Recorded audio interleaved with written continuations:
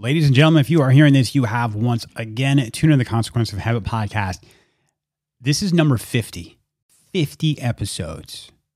So I want to start off and say thank you to all of you listeners. This has become way bigger than I ever expected it to. We're in over 60 countries right now. This thing's building steam. We got a lot of great things happening. I'm pleased to announce that we are officially a 501c3 nonprofit. There'll be some more information coming out about that, about a new website, events coming up. We're going to have some actual events, and how we plan on growing this thing, man. We're going to be talking about a lot of habits, trying to make lives better.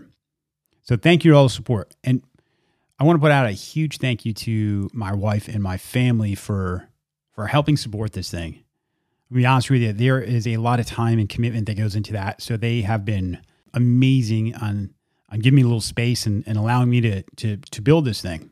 And on that note, speaking of building, I have a favor. For 50 episodes, all I ask is I need some likes. I shouldn't say that. I don't need likes. I need just at least a review. If you guys could log on to Apple, wherever you listen to your podcast, and just leave some type of review. Why it means a lot, I don't know. But in the world of podcasts, that seems to have a big impact on how it's listed and how it's kind of advertised. So if you could do that, I would greatly appreciate it. 50 episodes, everybody. All right, this week's guest is a man who is on a mission. He's in a transition in his life. He's spent, I think 24 years in the United States Navy. And throughout that time, he's been involved with special operations units. But he had some hiccups, man. He had some problems along the way. It's that old liquid devil got him. He's very candid about his experiences with alcohol and specifically lack thereof, his journey in sobriety. In this episode, we get into why we do the things that we do. It's connection between action and emotion, or emotion and action. I think it goes both ways. Chris has become an expert in mindfulness and meditation. And he's using these skills to help others, right? This notion of, I found my way through this storm, and now part of my mission is to help others do exactly the same. And man, Chris, he embodies that. But I'm going to let him tell the rest of the story. So please welcome to the podcast, Mr. Chris Norris.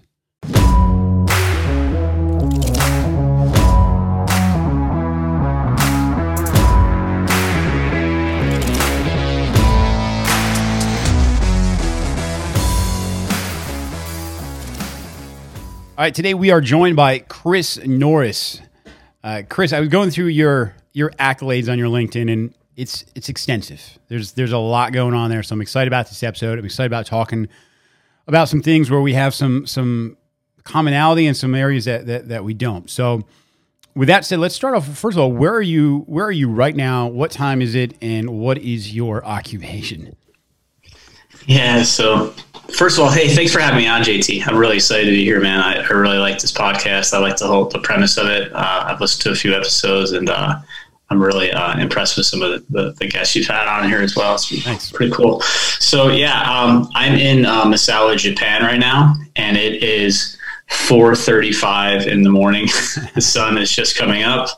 I'm currently a safety chief here for the installation, and I was also the sexual assault response coordinator.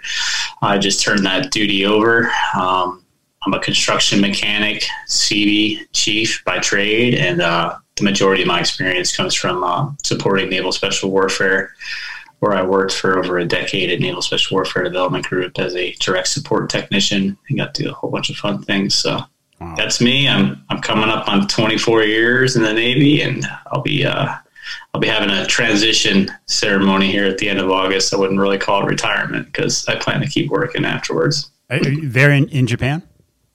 Yeah, I'll have it here in Japan, and then after that that ceremony concludes, we're going to Thailand. So cool. My wife's from Thailand. So we're going to go back to Thailand for a few years. I plan to get my education from there with a master's of social work, and we'll go from there. That's awesome. Yeah, man. So the reason I came across your name or kind of your story, I was fairly new to LinkedIn. We have a lot of the same contacts, and something had popped up, and I forget the exact wording, but it was something along the lines like 14 years ago. I made some decisions while intoxicated or something around alcohol, and it was just kind of talking about, talking about that and some of the changes that you had to make at a certain point in your life. And I mean, I guess we'll just jump right into it. Anyone who listens to this knows my own experiences around alcohol misuse, and it was the catalyst to get this change, not only in just myself, but you know, the podcast, the nonprofit, all of it. So I love people that are vulnerable enough to tell these things, because I think it's so important. So if you could just give a quick rundown of what that looked like for you and why a change was necessary. Yeah, for sure. So yeah, I am in long-term recovery from alcohol use disorder. I've been sober for over 14 years. And what does that look like? Well, first time I got intoxicated, I was 11 years old. And I took to it like a fish to water, you know, whether or not you could say I was born with an alcohol gene or what have you. I didn't really come from a background of a lot of trauma or anything like that. There's nothing to easily explain why I took to alcohol so quickly. Yeah.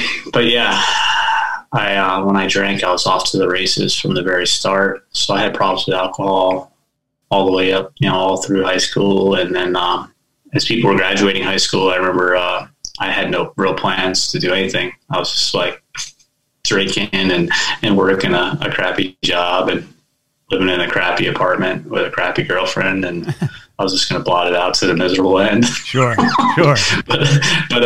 So something happened, man. And I just actually had a post about this last night. I posted up about like post-traumatic growth type stuff. So I'll tell you what happened was I woke up in a dusty, dingy, nasty apartment in Albany, New York. It wasn't my own apartment. It was like a college flop house type scenario. And it was Christmas Eve, 1994. And my mother, of all people, was on the telephone. And back then we didn't have like cell phones weren't really a thing. It was like a cordless phone. Mm-hmm. And she told me that my nephew had died. And my nephew, little backstory is I come from a large family, so I was actually born an uncle. So my nephew was a year older than I was. And he was doing everything right while I was doing everything wrong. And here he was taken from this earth, and I'm still around. And the news of that, of course, gutted me.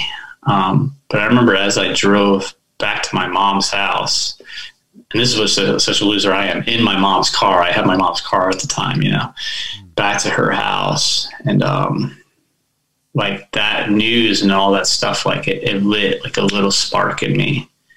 And I started to think about how much I was wasting my life and I wasn't doing anything with my life. And I had to find a way out. I had to do something. So it took like another 3 years, but eventually I joined the Navy. And when I joined the Navy, I was dry at the time. I hadn't drank in like 8 months.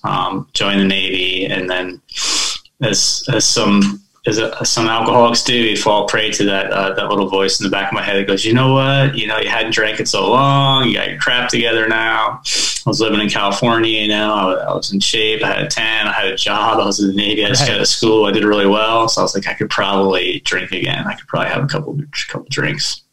But, I mean, the reality is I never had a couple of drinks my whole life. So I drank again, and boom, it was off to the races again. And it was ugly. It was nasty. And I didn't come back out of that for another decade. So, yeah.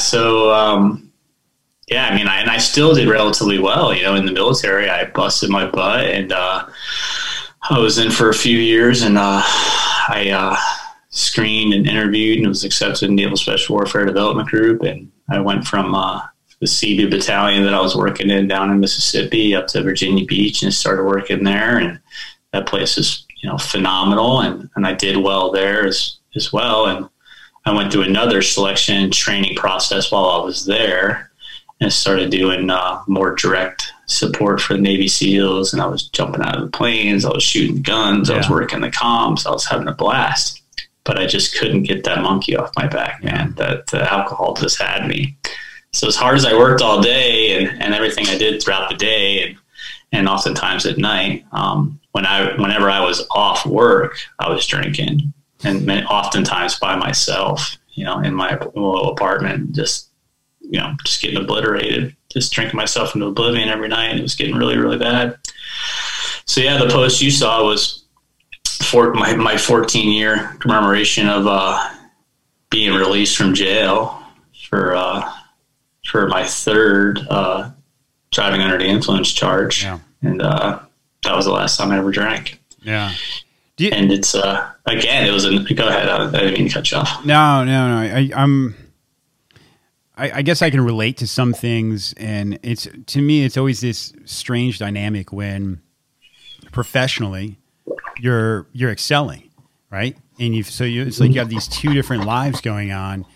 And I think sometimes that can trick you into thinking that you've got everything under control because in one aspect of your life, you've got things figured out. But it's those alone times when things can get tricky, and it's just when you the kind of rubber meets the road of where there's a problem and where there's not a problem. Yeah, for sure. And I think now I want to shift blame or anything about what happened with me, but we can folks can help facilitate that because I can remember back in 1999 of doing some crazy stuff drunk in Okinawa, Japan, and my chain of command at the time was he's a good worker, he's a hard worker, Yeah. And then they would just covered it up, just forgot about it. When they could have intervened at that point, I probably could have went to rehab then and saved a lot of pain and misery, but it's okay, it takes what it takes.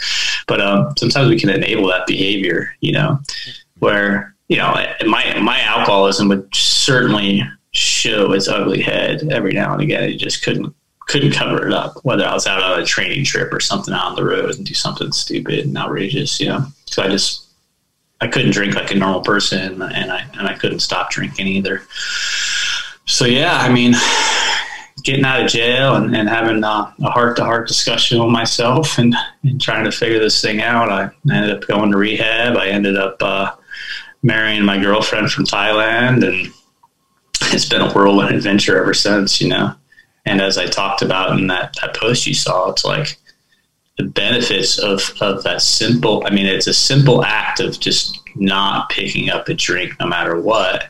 It can be very difficult at times, but just that simple act really changed the trajectory of my life. Sure. So sure. I got my career back. I'm still married to that girl here over 14 years later, and have 2 lovely daughters with her, and we have a life together, and I got all my stuff back, Yeah. And have something today that I didn't have prior to any of that, which is I'm comfortable with my skin, I'm super comfortable in my skin. I love myself today. Yeah. I know who I am. You're going to see I'm taking a ton of notes, man, because you're saying some things that I just don't want to miss.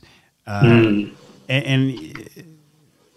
I'd say the first thing is, and we spoke about it, we covered it real quick before the podcast started, is the fact that the military culture has been intertwined with alcohol for a very long time. It's been a tool that's been used to it's used to celebrate, it's used to mourn. Like I said, if your girlfriend broke up with you when you're in the military, your buddies brought you out and they got you drunk. If you got promoted, you went out and you got drunk. If you weren't working, there was a good chance, especially if you're a drinker, you were going to make sure you were hanging out with the people that were like-minded, and you guys were going to go out and you're going to do your thing. Mm-hmm. And there comes a point where that works for some people, and they're just able to stop. And then there's people that are cut out of a different piece of wood. I think like you and I, where that process isn't the same. And I don't know what the process was for you. I was in the Air Force, but the stigma around that and the fact that people would just kind of push that aside and go, hey, he's a good worker, without actually recognizing the fact that this person is, at the end of the day, has a life or death problem that we, if we care and we we want to show them love, then what we're going to do is we're going to help facilitate some type of program for them. What was the experience? Was it, I imagine just because there's a DUI involved, it's more of just a punitive thing, or how much of it was like, hey, we have empathy for what you're going through, Chris? Yeah, it's something, because I think some of it becomes like, nobody wants to acknowledge the elephant in the room, because maybe they think like, hey, if we think that like Chris is an alcoholic right. and he needs help, like Ruh-roh. Shoot, I drink with Chris, you know? so if he's got a problem, what does that make me? Yeah. So, you know, and then, yeah, it wasn't, I mean, it wasn't a punitive thing, because if I didn't want to get the help, I probably could have got out of it. Mm-hmm. But I literally said, I need help. Like, I remember sitting in the back of the cop car and like, you know, and thinking to myself, at one point there was like a millisecond of peace and serenity where I was like, everything's going to be all right. I'm going to get the help I need out of this. But then it went right back to like, oh my God, my life is fucked. Yeah. But I remember when I asked, when I was like asking for help, they were, I mean, I hate to say it, they were really unprepared for that. Like the guy that was screening me was like, hey, are you sure? Like, I mean, it's no big deal. Like, he's like, I got a DUI, so I still drink, you know? And I'm like, no, man, like, you don't understand. Like, I need help. Like, I'm in bad shape. I was drinking every single day. I was going through, you know, withdrawals and DTs and everything in the morning. And I was sometimes, you know, a little hair of the dog in the morning to get my hands to stop shaking, you know? It was really bad. So when I had asked for help, there were a lot of people were like, oh man, like, you know, you think you're overreacting? I was like, no, you don't understand. Like, I really need help. And then, yeah, it's like, I mean, shoot, I don't want to say it because I know how bad it sounds, but I was like welcomed back to the command after rehab. People were trying to put beers in my hand after I'd already been to rehab. And I was like, no, I'm not doing that anymore. Like, I'm serious about this sobriety thing. So I threw myself as hard into sobriety as I was into drinking. You know, I was fucking full throttle. I was going to tons of meetings and working a program. And at the time it was, I was working the 12 steps, you know, and now my recovery looks a little different, but I still credit 12 steps with saving my life in that fellowship. So yeah, man, it's a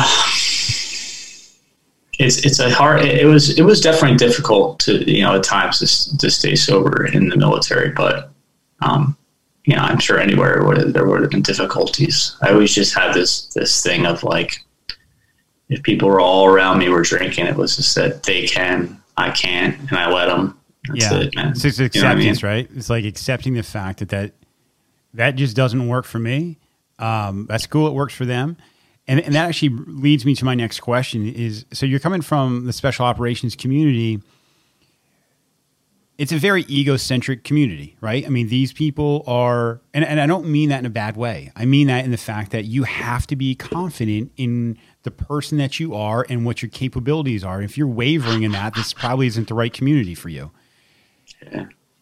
Did that affect, or do you think it affects maybe some individuals' ability to have that acceptance at all? I think so. Absolutely. Yeah. I think there's probably lots of people that are suffering in silence, you know, because I mean, what does that look like? I mean, in my mind, in many minds, coming forward and saying I have a problem, that's like coming forward and saying I am weak. When it's actually the opposite, right? It takes a lot of balls for me to get on a platform and say, hey, my name's Chris. I'm a person in long-term recovery from alcohol use disorder. You know, as you talk about being vulnerable, right? It takes a lot of courage to be vulnerable.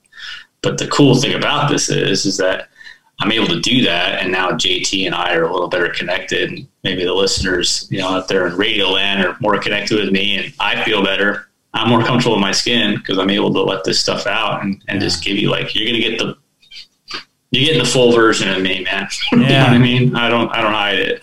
So, but yeah, it's hard because it looks like I'm weak. I need help, you know, where that takes courage to say that. Yes. And I just said this on a podcast where I've had a lot of the same experiences where this is no shit, Chris. 15 minutes. Well, no, that's not true. About 45 minutes ago, I had to swing by and drop something off for a buddy, and it was at a restaurant or bar, and they were sitting there, and I ordered a Heineken Zero, right? So I drink non-alcoholic beer, and the guy a coworker who's down the bar says, he goes, "You're still on that kick?" Now it's been 2.5 years. And I said, well, yeah, I'm still on that kick. Yeah, it's not a kick anymore, man. Right.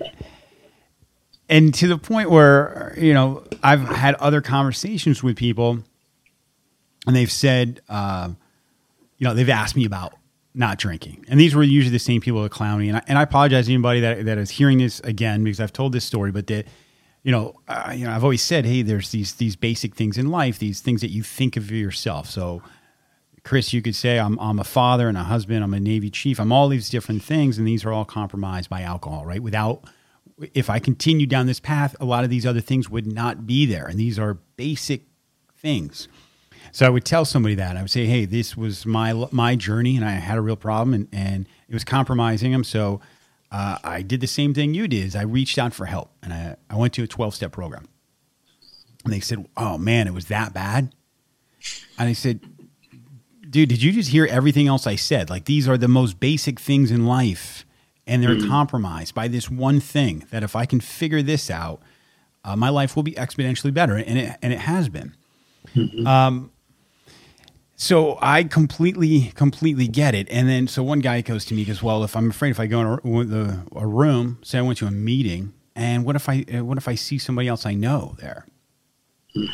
And I go, do you think that's a weakness? Because weakness is continuing to do the same thing that you've always done, that thing that compromises you. Like a grown man or woman with strength, they're the ones that can accept the fact that they need help. So I completely agree. And I love the fact that there's people like you talking about this to hopefully flip the script on that. And especially post, I mean, I wish it was always like this, but 9/11, just because the way alcohol fits in with mental health, and we're going to get into some mindfulness and some meditation things, but I think it's a huge crutch that people have been leaning on for too long, and you're right, suffering.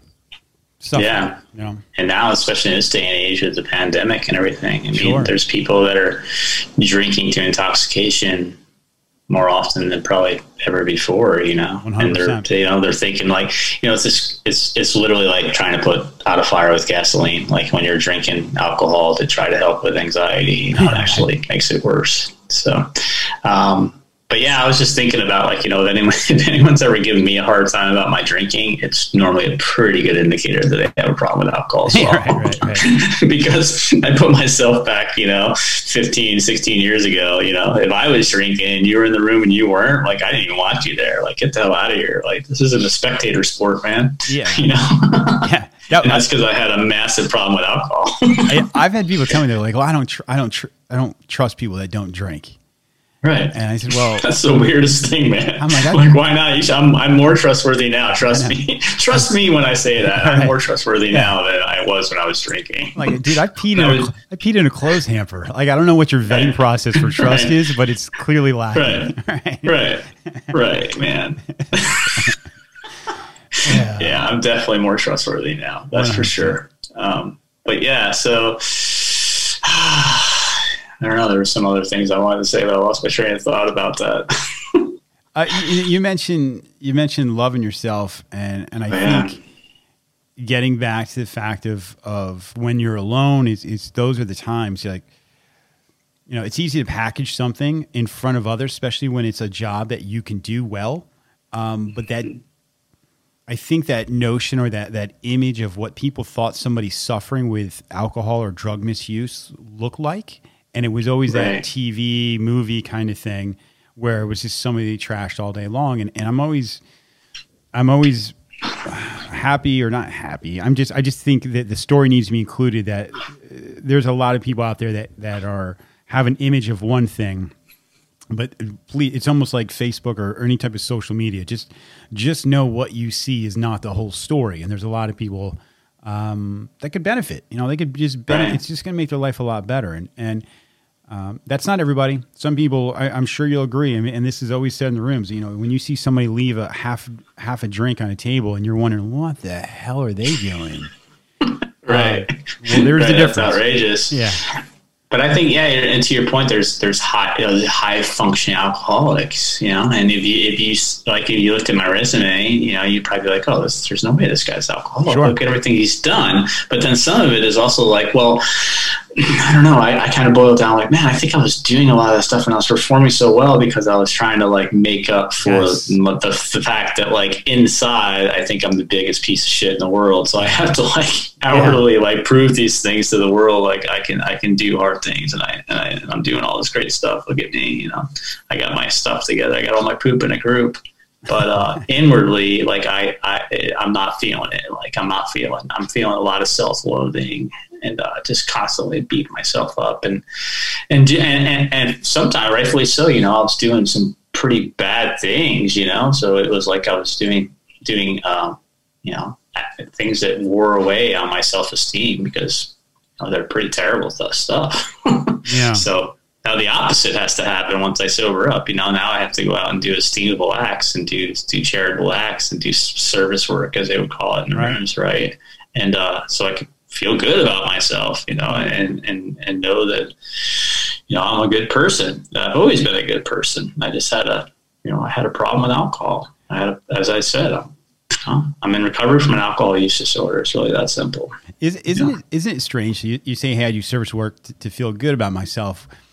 And this goes into the habit thing where you're doing the other stuff to feel good about at least feel good. It's just a really short term kind of thing. And actually, I had put a post up on LinkedIn saying, hey, if you could give advice to your 20-year-old self, that was almost your exact phrase, right? I was absolutely, yeah. So I'm totally on that trip. Is like.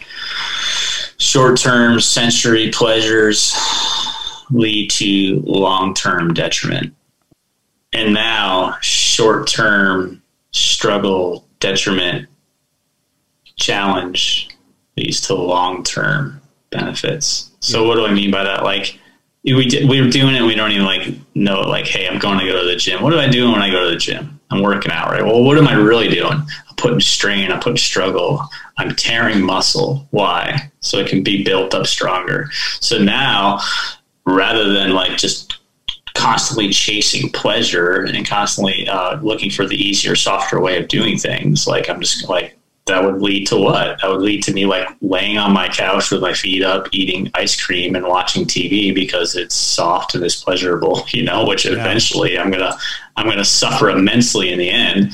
But instead, nowadays I go out and I embrace challenge. I don't want to, I guess I can say I embrace the suck. Sure. So I'm still like struggling with like this middle path of like being self-compassionate, but also like doing really hard things and embracing suffering because with my running and such, like I've definitely been out there and suffered immensely. Yeah.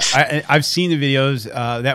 It was still kind of when I was new to your story, and there was a video of you running out in the rain, and you were kind of just talking, and and it looked like it sucked. But I think it was almost like a perspective video of. You were talking about, I love running when it's raining because there's nobody else out here or something along those lines, right. Yeah. So if you want the place to yourself, go the extra mile. Yeah. It's like, again, it goes back to like just being comfortable, being uncomfortable, and knowing that like growth is going to come from that. And like when I post up in my running group, like, hey, I'm running Saturday at 6:00 in the morning. Like people already know, like it doesn't matter. It could be snowing, and I'm going running at 6:00 in the morning on Saturday. So, and that change, because I imagine you were doing some of that in the military. Mm-hmm. You're doing a lot of that in the military, being in the groups that you were in. Mm-hmm. So. I wonder if that was enough to really keep your head above water. And I'm just shooting off the hip here, but so it's almost like that you knew that was a path to feeling a certain way about yourself. But there was still this anchor pulling you down the entire time. You've just gotten rid of the anchor and you're continuing to do those things that kind of give you, really inner pride, right? And it comes down to how you feel about yourself. But I'm speculating here. I'm not your shrink. And I think a lot of the running and the stuff that on the events I do and stuff like that, it really fills something in me that I lost when I left Spec War and I went back to the conventional forces, and I wasn't really into the operational side of it all. Like I couldn't really get jazzed about like this sidewalk project we had or something. I was like, dude, I just came from like jumping out of airplanes and driving high speed boats and doing things that like I was seeing on the evening news, Sure. And so I was like, I needed something to fill that hole that was left. And that's when I bought a pair of running shoes and some nutrition and a water bottle and said, I'm going to train for a marathon. And then from there, it became an ultra marathon. And then from there, it became, I'm going to run 100 miles. And, awesome. And it's all that planning, preparation, putting things together, doing something that was, hard. It's all just like, it definitely does something for me. I love it. I absolutely love it. I love the discipline of it all. I love you talk about consequences of habit. Like I have these habits today that fill me and make me a better person. And one of those is getting up to like this. Like sure, it's 5 o'clock in the morning here, but it's no big deal. Like I get up at 4 o'clock in the morning because that's my habit. Sure. And I go to bed when the sun goes down. And I get up when the sun comes up. Hey, you mentioned doing some charitable stuff and. One of the things that you've got coming up, and it's the 31 miles in memory of, is it extortion? Am I saying that right? Yeah. Extortion 17. So I've done that. Yeah, I've done that for a few years now. So extortion 17 was the flight number that was shot down, lucky shot, RPG in Afghanistan. And on board were 30 special operators and 1 military working dog. And those are members of the command I worked at for a long time. And in particular, there's a gentleman on board named Thomas Ratzlaff. And I call him Rat. Everyone called him Rat. And I went through selection and training with him in 2003. And then we got out, and he was my boat crew leader for a while. And we did our first deployment together after selection and training. And he was an awesome dude. Just like, everyone was great on that flight. They're all great, but I really had a connection with Rat. So I'm doing it in his memory, and for, like I said, for a few years now, I've always done something with 31 in it. It's normally 31 miles. Either I'll ruck hump 31 miles. I ruck humped 1 year in Okinawa, Japan, 31 miles. It was one of the hardest things I ever did in my life. It was so goddamn hot. I think I got freaking heat stroke or something. It was really bad. And I usually run it, and I'll do it either I've done trail races for it, or I'll just do it on the road. And then 1 year I was hurt, so I actually did 20 miles of bike riding and an 11-mile run for 31 miles. But yeah, so this year coming up, I'm going to do it August 7th will be 2021. It will be the 10th anniversary. And I'm going to do it out in northern Japan, Lake Tawada. It's a 29-mile loop around the lake, but I'm going to tack on an extra 2 miles. And there's one really big hill climb there. So, of course, I'm going to start the bottom of that hill climb. So I get to hit that hill climb twice. So it'll be about 4,500 feet of climbing, 31 miles. Hope to do it in less than 6 hours. How do you tie in suffering and mindfulness training? How do you think those two kind of intertwine with each other? Great question, man. Well, I can bring up a good example of that. Was I did a 100-mile run in August of 2020, and I remember at mile 35-ish, I got a massive pain in my right ankle. And at first I thought I was stung by a bee. I actually stopped and pulled down my sock, and I was like, damn it, there's not a bee there. I wish there was. It would be easier to explain why it hurt so bad. But anyway, so my mind went to like, boom, my God. Like if your ankle hurts this bad at mile 35, how are you going to do 65 more miles?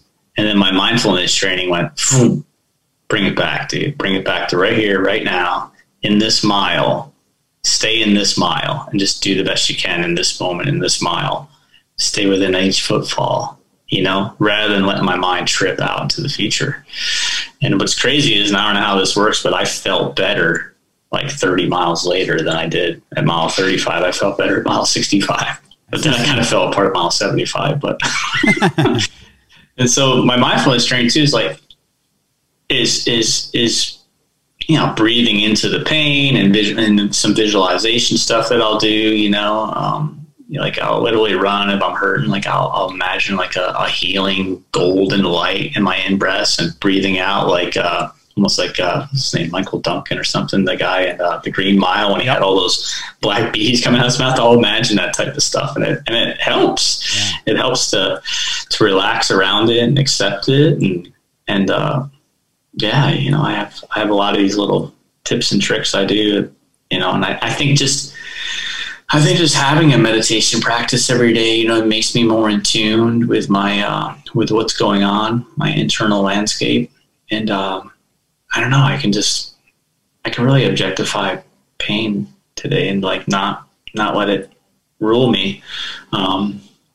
And I'm not saying that's always good. I don't want to say like I'm some masochist, and I'm not condoning like go out and run on broken legs or something. But at the same time, it's like accept some suffering. That's for sure. Especially if it's something you can't change, you know, because, you know, if you can change the situation, well, then change it, make things a little more comfortable for yourself, I guess. But if you can't change it, you just have to embrace it, or, you know, anything else is like madness. So.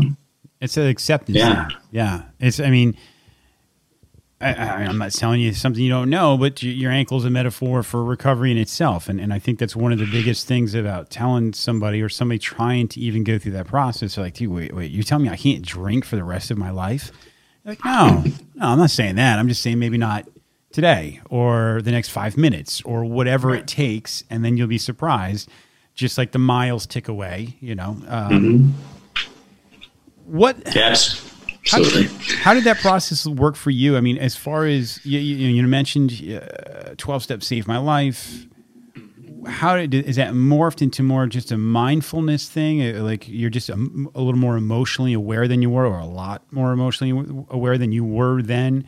How do you stay on that path of just kind of acceptance and being in tune with what's going on between your ears?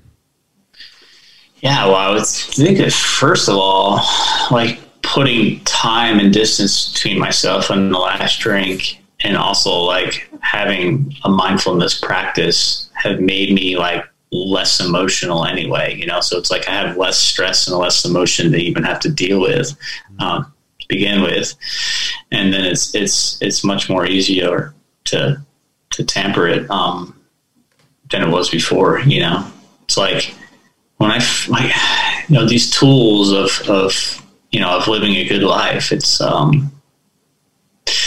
in a way, like it can use the analogy of like, you know, the toolbox and the tools that were within it.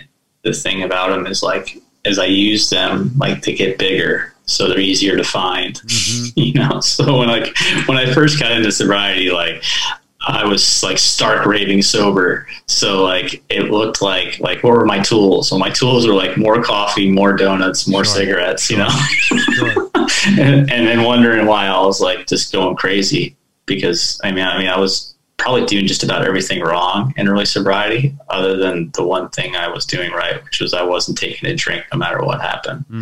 And then over time, things just got better, you know, through working through the 12-step program, and now working, you know, more of a Buddhist type program of I got into like refuge recovery, and then recovery Dharma, and even like Buddhist recovery network, and a lot of that, you know, a lot of it is, you know, and the 12 steps are kind of related to it in a way. But yeah, a lot of that is like, you know, just just following those precepts and, accepting the Four Noble Truths and trying to take the Eightfold Path in my life. So, and yeah, man, things are just continually getting better.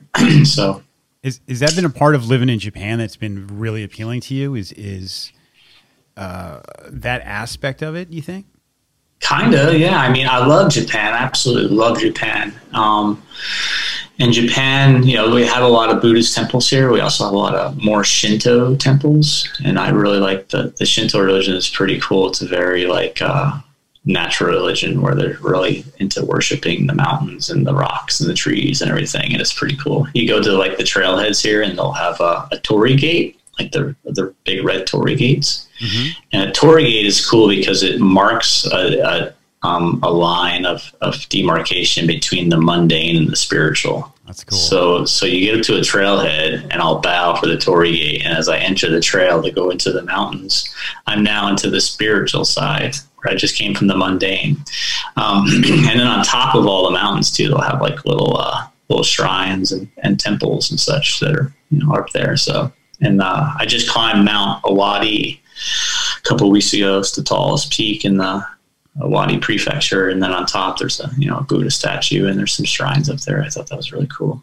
But yeah, so part of it's that I really got into refuge recovery, the Buddhist recovery path in California, and it was just I don't know, it was just a natural progression for me. I'd gotten into mindfulness and meditation in California through a program called Mindfulness for Veterans. And I was in a class for stress and family. And it was I think it was called Focus, like families overcoming stress or something like that. Mm-hmm. And the counselor, I think my PTSD was like the elephant in the room that I didn't know I had, but she could tell I definitely needed some help. And I remember she slid a pamphlet across the desk at the end of one of our sessions. She was like, "You might want to check this out." And it was called Mindfulness for Veterans. And I ended up going there, and it was really cool. It was led by this 40-year PhD hippie from Ojai, California, and it was in Camarillo, California. And I went in the room, and there was a bunch of Vietnam vets, a Korean War vet, and some OAF, OEF vets. And yeah, we went. I mean, I didn't even dip my toe in meditation. It was full court press meditation from my first session. I remember I was really the first time I went, we did a 45-minute long meditation, which to me was holy crap. Yeah. But yeah, I'm up for challenges, so I stuck with it, and I kept going back. And then from there, I ended up deploying. I was in a deploying unit at the time. I had deploying to Okinawa, Japan, and I just I downloaded the app Headspace before I left, and I kept with it.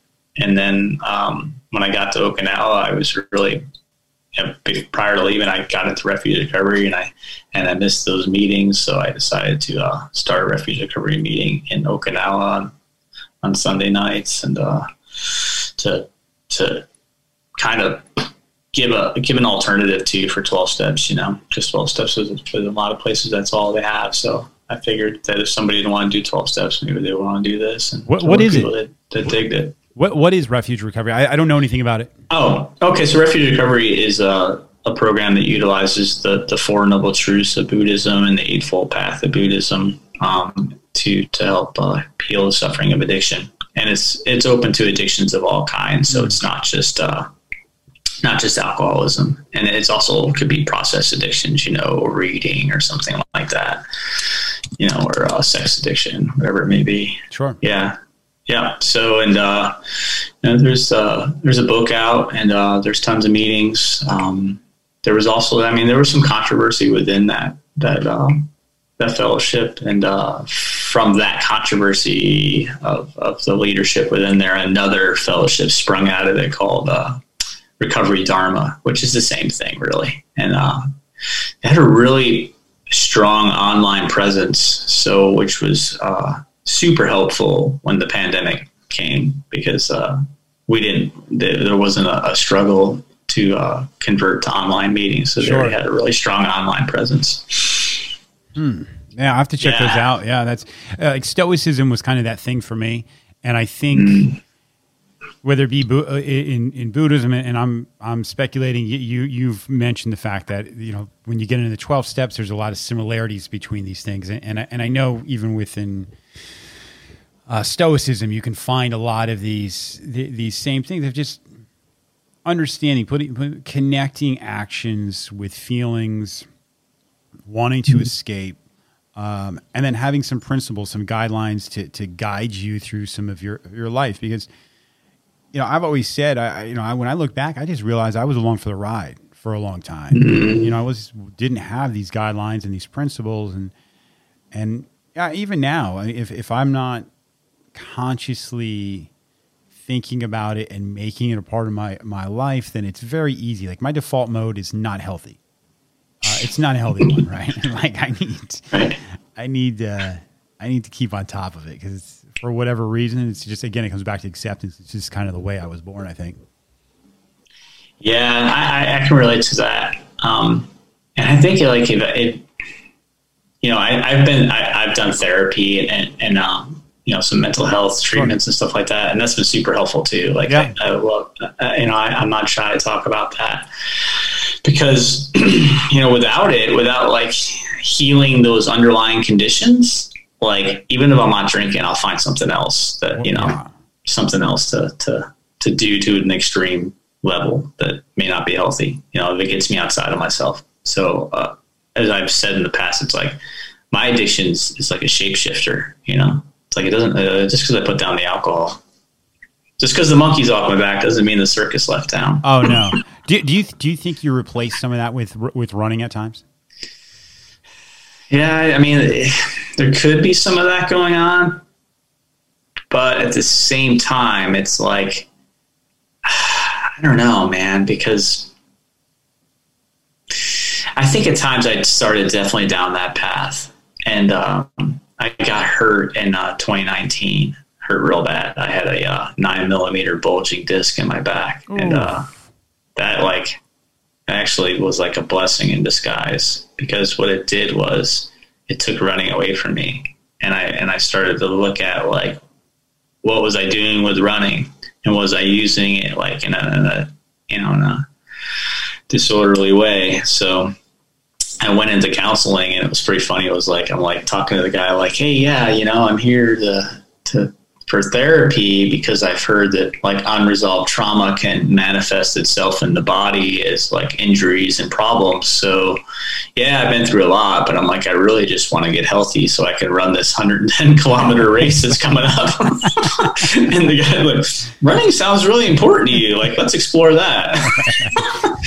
And so, because I was doing it for a while for the wrong reasons. I was doing it from a place of like ego and doing it from a place of like self-worth, and was putting too much emphasis on like the distance I was doing and my times and stuff like that, and validating my existence through running.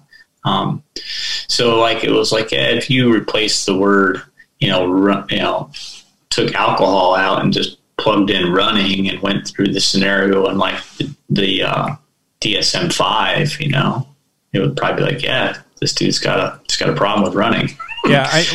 The only reason I even ask is I don't know if I've had a gentleman named Taylor Spike on, and I don't know if you've heard of Taylor or know his story, but same thing. He comes from a world of alcohol misuse, and for whatever reason, he started running. And it's not for whatever reason. He's got a very specific reason, and he just got done with a Cocodona 250, so he's doing 250 miles in 3 days, and he's talked about it. He says, he's pretty open. He says, I've replaced it, except the consequences right now are different. But I do think it's important to, we talk about ego and identity.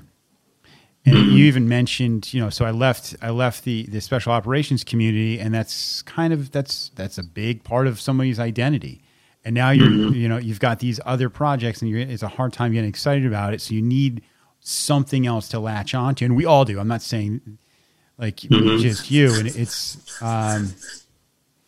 I'm very curious about it. I'm curious about just the way the brain works when something that is so important to you that is your identity is no longer there. Where do you go from there, and how do you keep moving forward? And for some people they crumble, and other people that obstacle becomes a way. And I don't have anything more to say about it other than I'm really interested. Yeah. I think it's a pretty cool. Yeah, it was difficult. I mean, I had a time where I was like, well, I had to be comfortable with the fact that I may never run again. So then I was like, well, what am I going to do? Yeah. And then it was like, well, I'll find something else, or I won't. I guess, I don't know. Like, I had to be okay with it. And then when I healed and I came back to running, I wanted to come back to it from a different angle. I wanted to make sure that, like, hey, I'm going out running today, not because I have to run or, I'm not going to be right. Like, I wanted to say, well, I'm going to go run today because it's good for me and it's fun, but I'm not like, I need to run. Like, it's not like it was. Like, I was really a slave for a while to a spreadsheet. I had a spreadsheet that said, like, today you're running 12 miles. Oh, really? Like, I don't give a shit what you feel like or anything. Like, you have to do these mileage. You have to make these miles.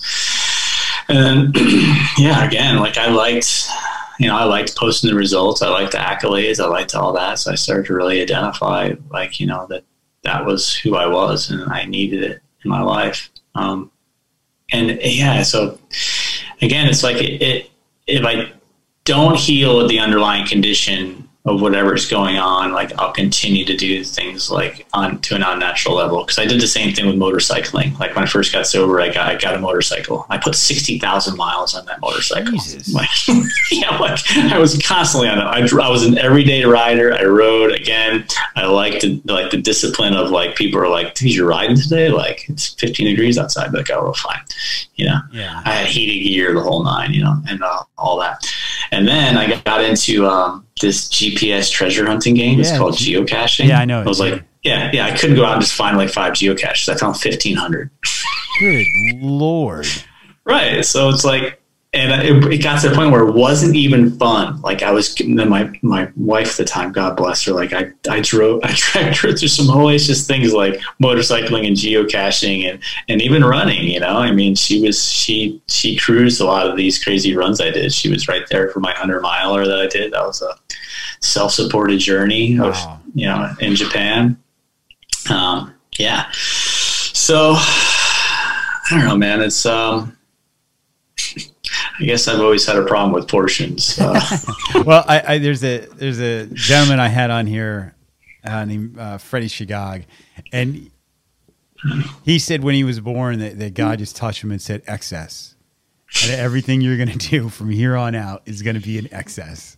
So it sounds like you might have gotten touched by that same God. Yeah. So. Yeah, I'm just trying to do things at a good, healthy, natural level.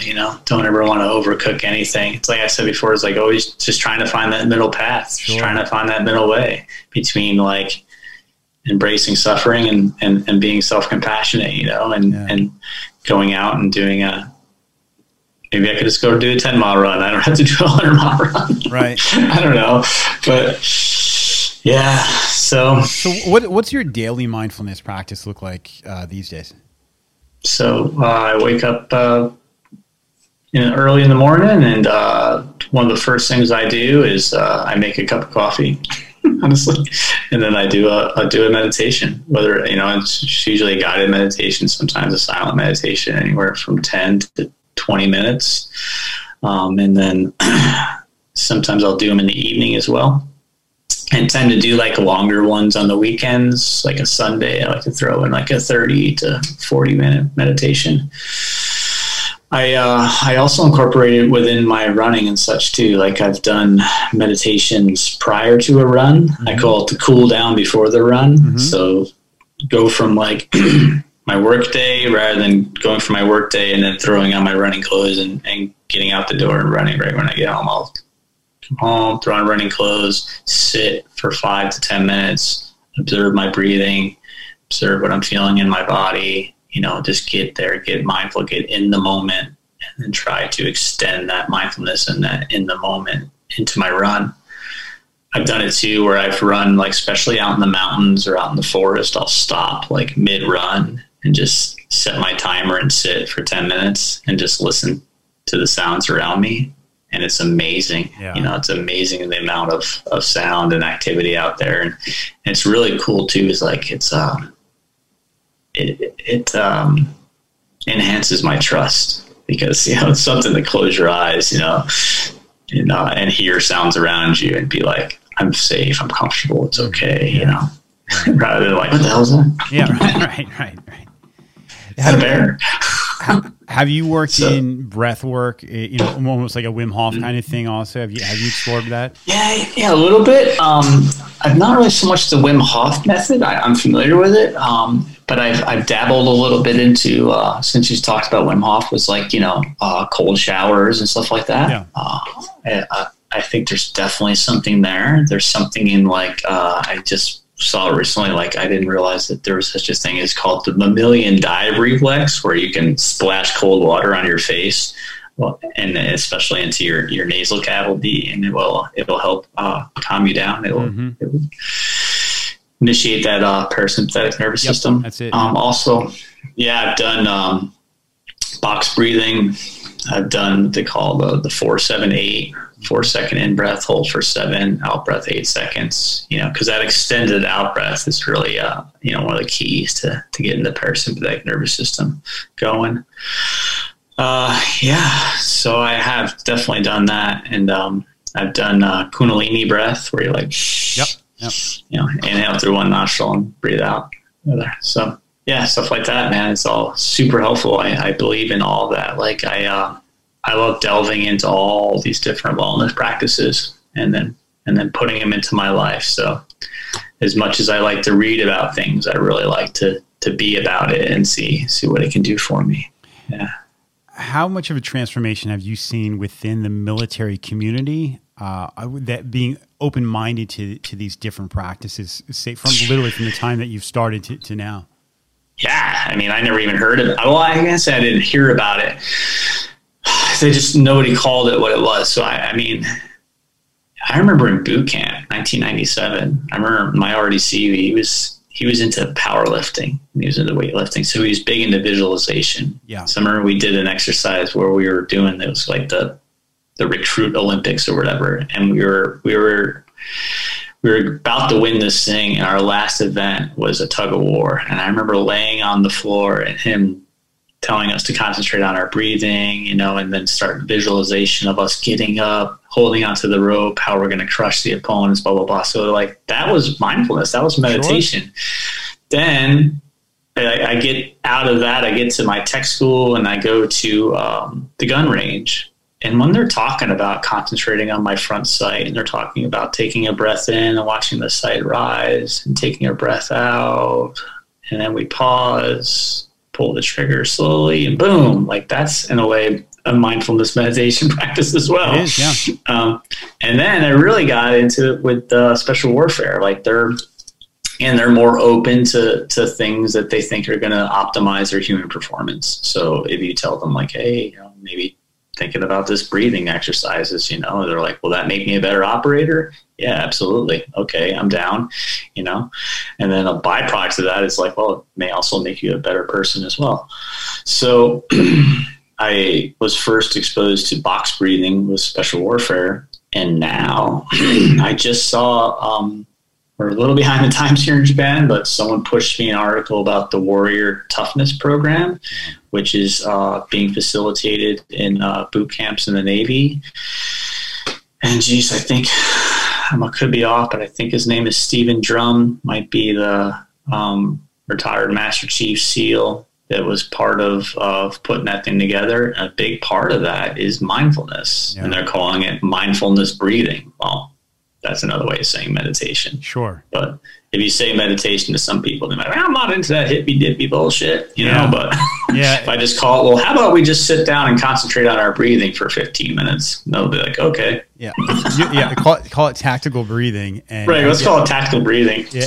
And they'll be all in. But I've seen a lot of it's just been through the podcast here and my own experiences, but I'm seeing it having a huge impact within the veteran community. So whether it was somebody who started it as a way to improve themselves as a tactical athlete, or now they've gotten out of the military and it's helping them kind of deal with some of the PTSD issues. I had for sure the people from Humble Warrior. I don't know if you've ever talked to them. I'm connected with them on LinkedIn for sure. Heath and Elaine, right? Yep, that's them. Yeah. So there's a lot of people out there doing some great things. I think we're just kind of getting into it and dipping our toes into what is possible with it. And I'm excited to see some of the benefits. Something's got to change, right? Real change comes because there's no other alternative. And we've gotten to a point where we know, just not to say that medication doesn't have its place for some people. It's been a lifesaver, but there's other things. It's just like recovery. There's other ways to go about it, and we definitely have to be willing to explore stuff that maybe isn't in our comfort zone. We've always thought these people were just, smelling like patchouli oil and did yoga and wore Birkenstocks and but there not that there's anything wrong with that, so yeah. But no, it's been totally more acceptable now, and I actually have become known as the meditation guy here on the South Air Base. So I get health promotions get a hold of me every now and again and say, "Hey, we've got a wing here in the Air Force that would like you to come over and do a meditation presentation." And I'll come over and I'll give them, here's a quick down and dirty of what meditation is and what meditation isn't, and so on and so forth. And then if they're comfortable with it, we'll do a 10-minute mindfulness of breathing practice. And I've yet to get a bad review. I mean, if there are people that they just keep it to themselves. Yeah. But people normally love it, and then they're interested in it. So I had a meditation group going for about 2 years here called Masala Meditates. I've just wrapped it up, and I'm turning it over to somebody else because I'm leaving in a few months.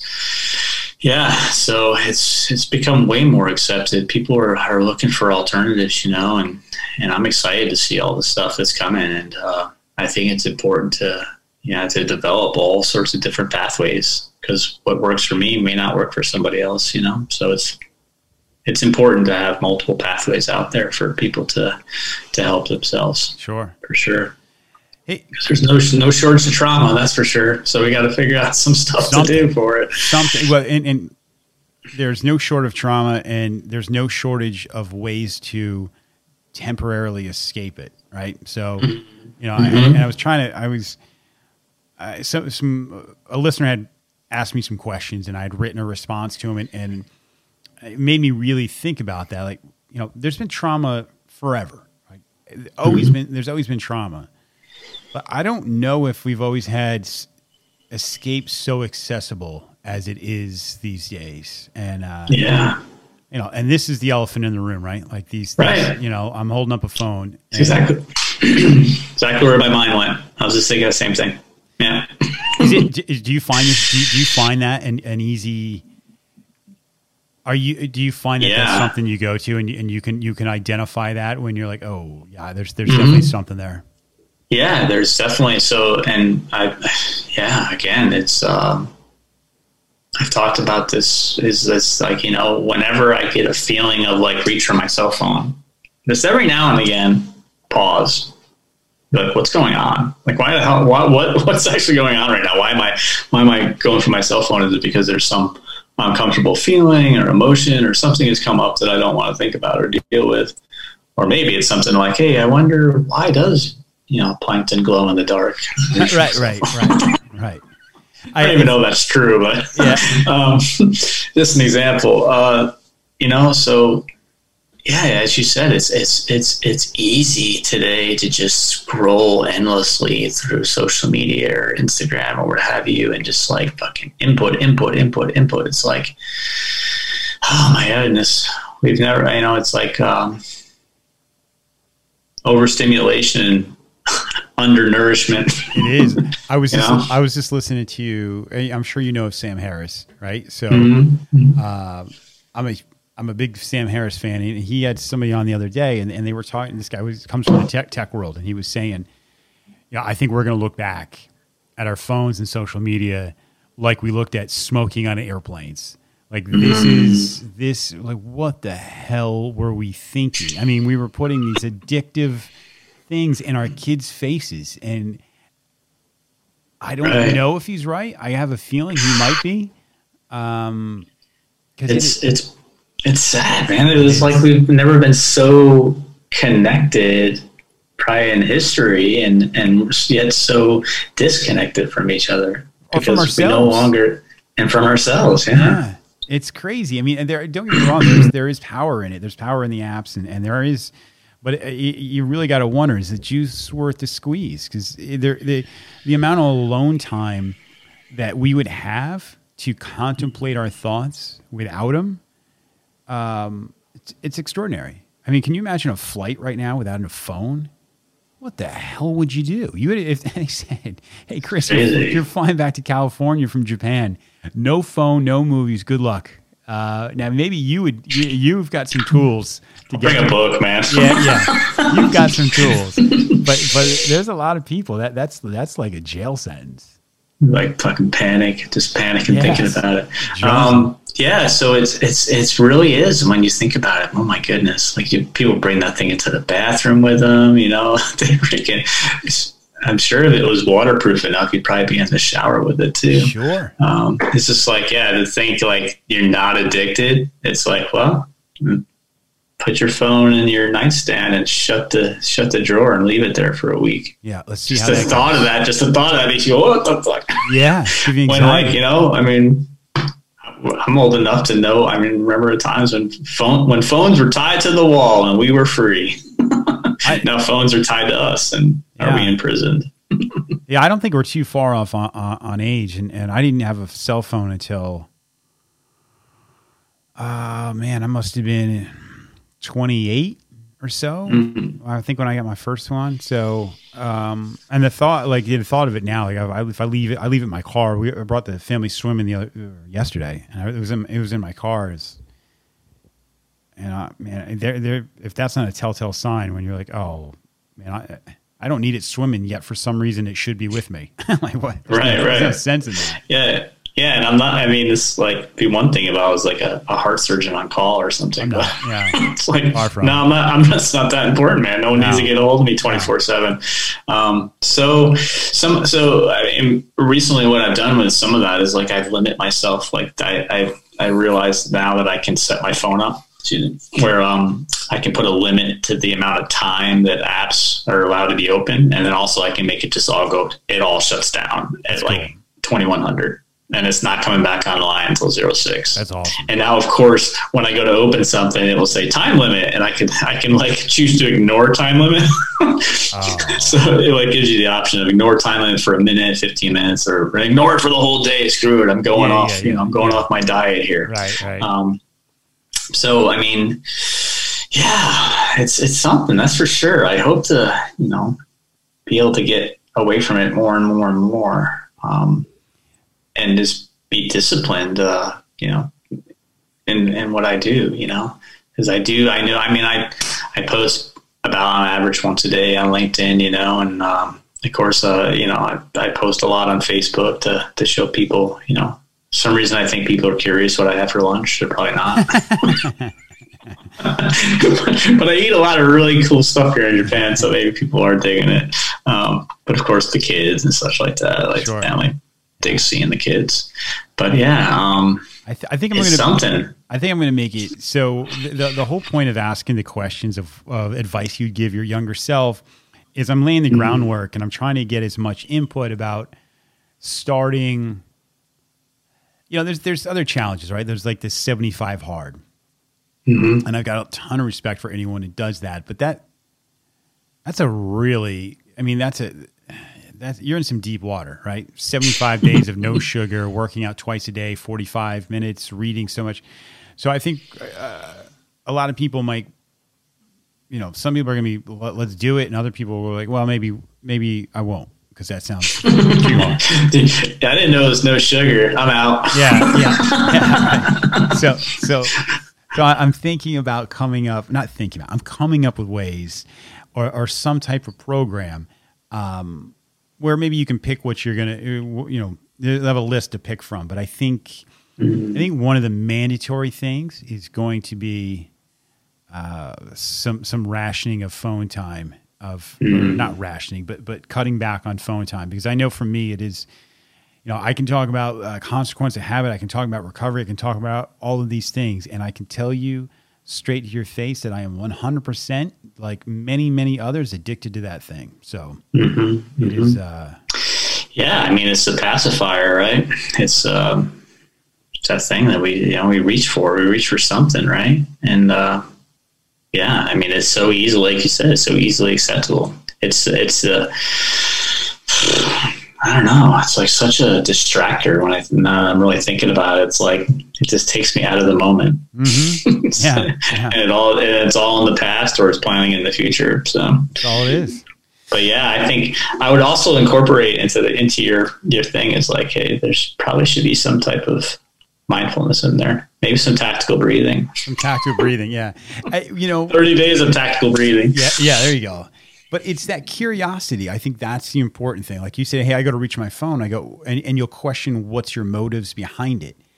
And that really is the first part, right? I mean, it's being curious and bringing awareness to yourself and not being on autopilot, because that's what these scientists, these engineers, they know what they're doing, right? They're tapping into these.